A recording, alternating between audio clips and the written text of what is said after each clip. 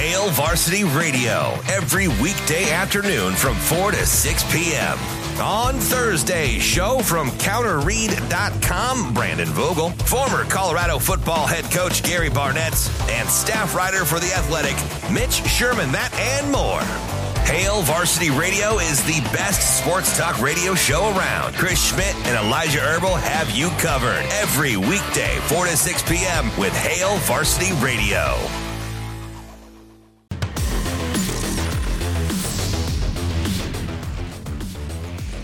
You're listening to Hurrdat Sports Radio.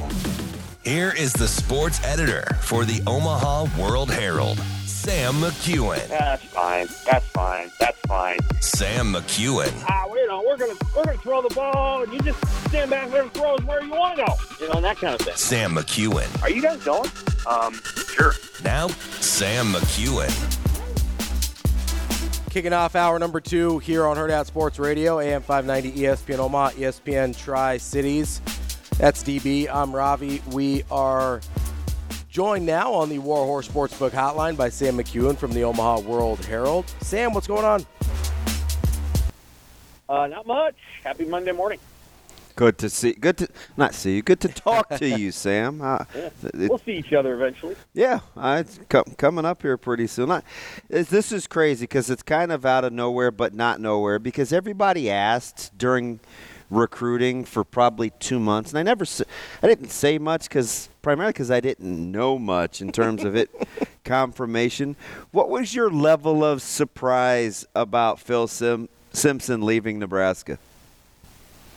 Well, I think we reported it like on signing day as part of just a little note. But we knew a week before that. Not that surprised, because I imagine that a coach like that would really love to have an opportunity closer to where they coach. So that doesn't surprise me that much. Like those things happen.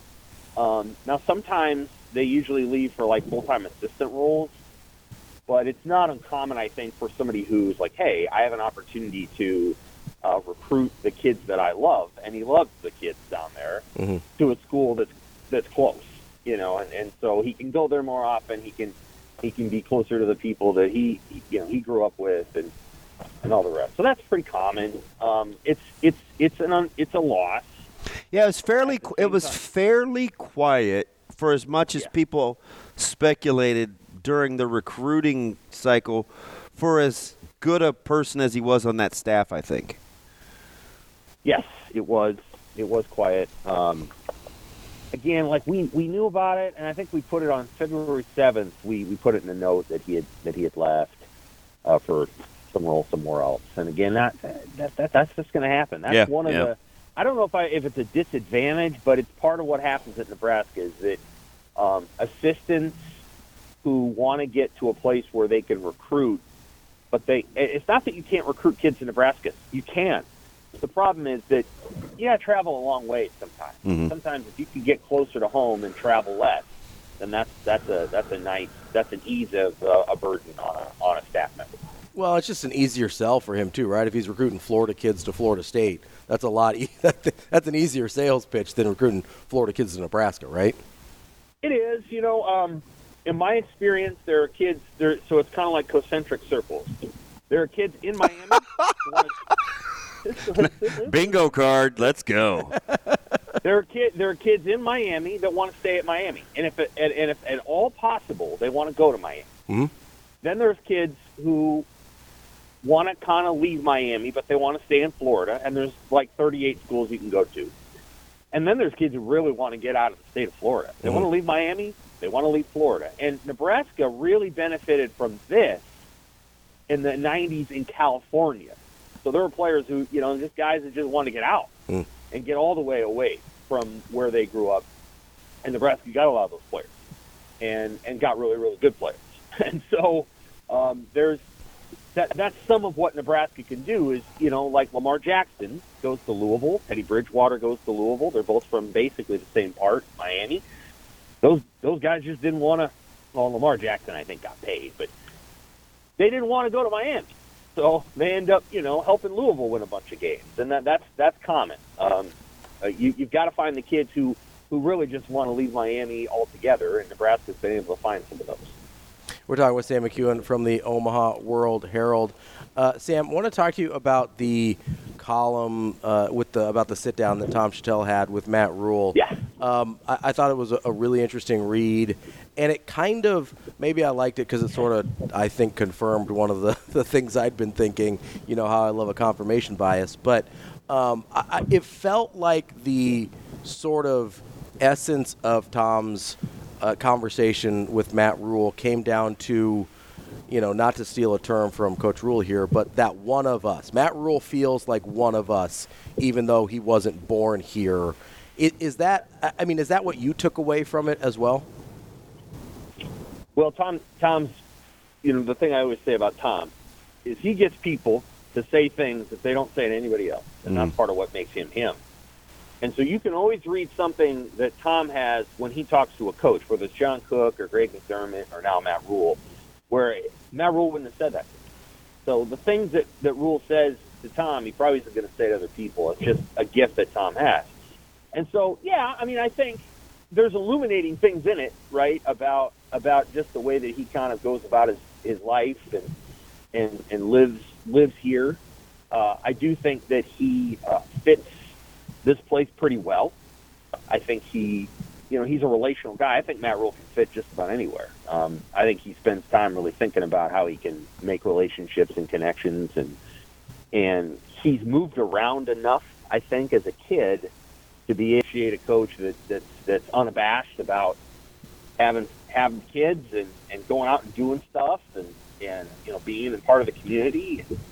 I think Nebraska had other coaches who were like that. Mike Riley was like that. He just didn't have any kids to go storm a court with. So, but it's nice to have that, and I think Rhule's sincere about that. And anybody who loves food is always going to endear a sports writer. And Matt Rhule really actually has like a love and a passion for 100% wine and all that. Yep. So, sports writers like that. So yeah, he endears himself pretty successfully to the rest. So far, and we'll see, and just talking to him as much as I have about a multitude of things, he seems to have. Now it's just year one, so knock on my head here, wood. The balance between understanding the media and what's said and what's out there, but so far it doesn't sway the essence of who he is. He's so authentic and secure that he can get a vibe with what the pulse is, and it doesn't faze him, right? And sometimes he'll even talk to you guys about it in a presser, and it's like, oh, he's paying attention, but it hasn't compromised him yet. Do you know what I mean? It usually eats at other people over time, and it sways the way that they normally would carry themselves. Agreed. Yeah, I think that he has, I think he has a personality that can manage it pretty well. I think he also understands that to be the head coach at Nebraska is to have an intense amount of interest around you, and to have an intense amount of interest around the program and the players, and to also know that there's only so many hours in the day where he can get that message out himself, separate of us. And so he's going to use the collected media, and there's a lot of us, to talk not only to his team, but also on some occasions to deliver a message about his team. There's been a couple of times where I thought, after the Michigan game, there were some things he felt like, 3 days later or however many days later it was, I think there were some things he felt like he had to say about the Michigan game that maybe didn't come out right away. Or things like, hey, this is kind of what you get with me. Right? I mean, yeah. It's like, whoa, he's been sitting on that. Yeah, and he's good. I mean, he's disarming in that way, and he does his job really well in that regard. as it related to the way that Nebraska's offense played last year, the media probably should have done a little bit better job. That was a historically bad offense. And I do think that they've taken steps to remedy that. I do. But, you got to find a way to land the plane, in the last 4 games. And against Wisconsin, they played pretty well. Again, that's one of the best games they played all year. So it's too bad that Wisconsin played pretty well that day, too. And Wisconsin ended the season on, I don't know what it was, 3 or 4 game winning streak and actually found its sea legs by the end of the year. Wisconsin was playing pretty good football. But the other 3 games, Nebraska did not. They just didn't put their best foot forward. And the quarterback play last year was really bad. We identified that early against Colorado. We said they're going to have to fix this. They never really fixed it. They went to the option for a couple of games, and that took a few teams off guard. But they really have to fix that quarterback play this year. And if they do, they have a chance to have a really nice season. I think Matt Rhule knows that, and I think that's part of the urgency that's involved with his program. Sam, I want to switch gears here on you and go over to Nebraska men's basketball for a second. They obviously got the win against Penn State, continue to serve, holding serve at home. Any takeaways from that Penn State game? I thought they did a nice job of not allowing Penn State to get them out of their game, especially in the second half there. And I guess what are you looking for in the next couple of games as they try and finally get that first conference road win? They play Indiana this week. Boy, did you watch their act this weekend? Yeah. I just lost to Northwestern. Yeah. Sam, they might get Woodson fired. If Nebraska beats them, they might get Woodson fired. And he's not saying a lot of that's kind of what I was going to say. I don't know how much I like coaches' pressers, right?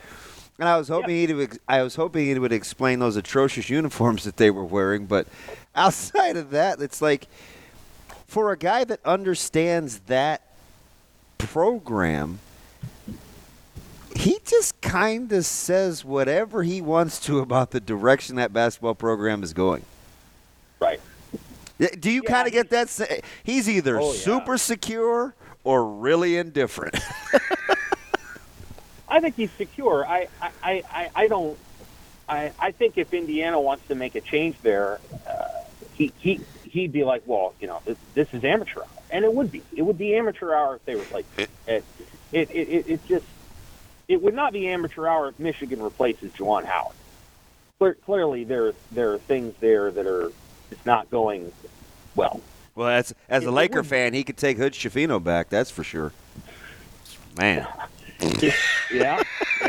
So in Indiana, I would say that Woodson, he shouldn't be going anywhere, but they'll do what they do, and yeah, I think Nebraska's got a great chance of going there and winning. I think Nebraska's got a great chance of beating Ohio State. They just played their one game. Ohio State did. Now, what's interesting about Ohio State is they've got good players. Yeah, they're capable. Better players than Nebraska. They do. And so, but this is Jamison Battle does this everywhere he goes. Like he's a confounding. He didn't really make Minnesota better. Minnesota's better without him, which doesn't make a lot of sense, but they are. And Ohio State has not been as good, as they probably could have been. And you wonder if that has something to do with Battle or something else. You just don't really know. But they've got a chance to win a couple games down the stretch here. Indiana, to me, over the last however many years, and Dirk, I think, put something out about they've been to the Sweet 16 7 years, whatever. Indiana, aside from, Trace, who was there for 4 years, they're not very big. And they're not like super athletic. They don't just jump off the screen at you, and you can beat them. There's just no other way to put it. You can beat that team because they're not what you think an elite basketball program should look like in terms of their speed and their height and whatever. Same time, they almost beat Kansas earlier this year at home. And so they can put it together on the right day. And, Nebraska's going to have to play really well to win. And a lot of these teams are not doing that on the road. Northwestern is. Northwestern got a huge win over Indiana, and that win will that win pretty much puts them in the tournament. Helps Nebraska too. Don't think I wasn't on the Northwestern and Minnesota watch this weekend. Yeah. Yep. Well, those teams are battling. They're battling for those two teams are battling for an NCAA tournament spot. If Indiana had won yesterday and had beaten Nebraska, they would have played themselves back onto the bubble, and then they probably would have had to win out. But they're probably headed for the NIT at best. And Mike Woodson, I like him. I just think he needs to recruit better players. And in the portal era, that's hard to do. You have to go recruit portal kids. You can't develop kids at 18 years old. You have to go get the portal kid. And they got one, and he's a good player, but you got to get about 4 of them. And that's where Fred Hoiberg, his long experience in doing this, has helped Nebraska. They've gotten pretty good portal guys over the last 2 years. Does it seem like Michigan State's won 11 out of their last 13 or whatever it is? Well, they lost a game that I thought they were going to win, but otherwise, yes. They beat Illinois. They have a lot of talent, so they started the year preseason top 5 for a reason, and they're finding their stride. And last year they were 2 buckets away from going to the Elite 8. Won't surprise me if they're in the Elite 8 again. Tyson Walker can be a handful. Mm-hmm. Yeah, they're good. Yeah, he's a good player. He's a good scorer. They have guys that are really inconsistent, but when they play well, they're good. And the thing about Michigan State that has not changed, and this is a little bit like Creighton, is they will take the ball literally out of the basket and score in 5 seconds on it. Yeah. That they have the ability to do that, and they've trained that way. And Creighton has the same ability. I mean, when made baskets make Creighton play sometimes faster than missed baskets. And when you're playing teams like that, it can be hard to break away from them, and that's why I like Creighton and Michigan State both in the NCAA tournament when they get there. Sam, where's your level of comfort, or I guess discomfort, with Nebraska making the NCAA tournament if they aren't able to? No road games. Power conference teams that won 0 conference road games and made the NCAA tournament since they expanded to 68. You got to win at least one. So there's considerable evidence that if you don't win at least one, the chances are slim of you getting in. Now, correct me if I'm wrong, but they're 18-8 right now. Is that their record? Yes. Yeah, I believe so. Yeah. So if they win the rest of their home games, I think that's 2 or 3 home games. They would get to 20, and then they would, if they lose all 3 road games, they're at 20-11. I don't think that's enough. I think if they had beaten Northwestern, then 20 would be enough. But they didn't. And so now I think they've got to get to 21 at least. And I think most of the people around here would say 22 because there's a built-in fear around Nebraska basketball that what happened to Tim Miles however many years ago will happen to Fred Hoiberg.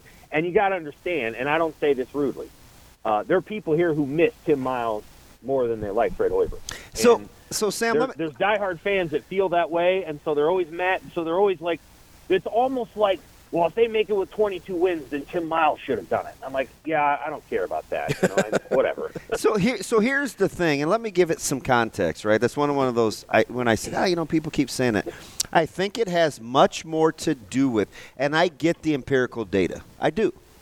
About you'd be bucking a trend. I think, and I said this last week, it would be more about a bad loss than it would be not winning on the road, because at Michigan is a bad loss. Nebraska currently doesn't have any bad losses. That's what I think it is. So I think it needs some context, especially in a year where top 25 teams have struggled on the road to begin with. I think the committee is weary of that. They understand that. It has more to do with how you would view losing in Ann Arbor than it being in Ann Arbor, because Michigan is not a good basketball team, but they do have a different roster at home. So that's what I think it is. I think it's the perception of who they're playing, because they'll probably be favored from here on out, with the exception of maybe Ohio State. Right. I'd be surprised if they're favored on Wednesday against Indiana, to be honest with you. But really, we'll see. You just watched Indiana, Sam. Yeah, I'm telling you, I'd be surprised. I guess we'll find out. Hey, watch, and then you'll be right. I'll read your message, and you'll be like, "See?" We'll see. And I'll be like, "That damn Sam." If they get to 21, then they've done it. I think they're in. Now, one more thing. Minnesota's not a good matchup for Nebraska. Oh, I know it. They weren't last year, and they're not now. I like their coach. I'm curious how they're going to use Garcia, though, because when he got in foul there are some things about Garcia's game that is an advantage for Nebraska, even though he's a really good player. He sometimes he seems disinterested. That's a nice way to put it. He can do a lot of things, and so like last year when they played Nebraska in the Big Ten tournament, Nebraska really needed a win. They couldn't stop Garcia to save their life. Yeah. I mean, he took Wilhelm Breidenbach into the spin cycle, 3 or 4 times in a row. It's now, more on the defensive end where I think Nebraska can do work. Right, and Juwan Gary was hurt, and so Dawson Garcia got to go to work on Juwan, on Breidenbach instead of Gary. But they're not a great matchup. They have a lot of good athletes. They play pretty hard. If they make shots, they're a hard team for Nebraska to beat. So. That's the other game that and if you're looking at the women's side, that's the same deal. Minnesota is a bad matchup for Nebraska. Like those two teams, those two matchups, Minnesota's favored in both of those. And so we'll see. We'll see. Nebraska's got to find a way to lose a game along the way if you can beat Indiana and Michigan on the road. That'd be that. Sam, I'm gonna light a match here and then run away as we've got about 90 seconds left with you. So we were having a conversation with another Bears fan on Friday. And somehow we got on the topic of Walter Payton. Oh, Lord. And so I'm just – are you going to die on the hill of Walter Payton being the best running back of all time?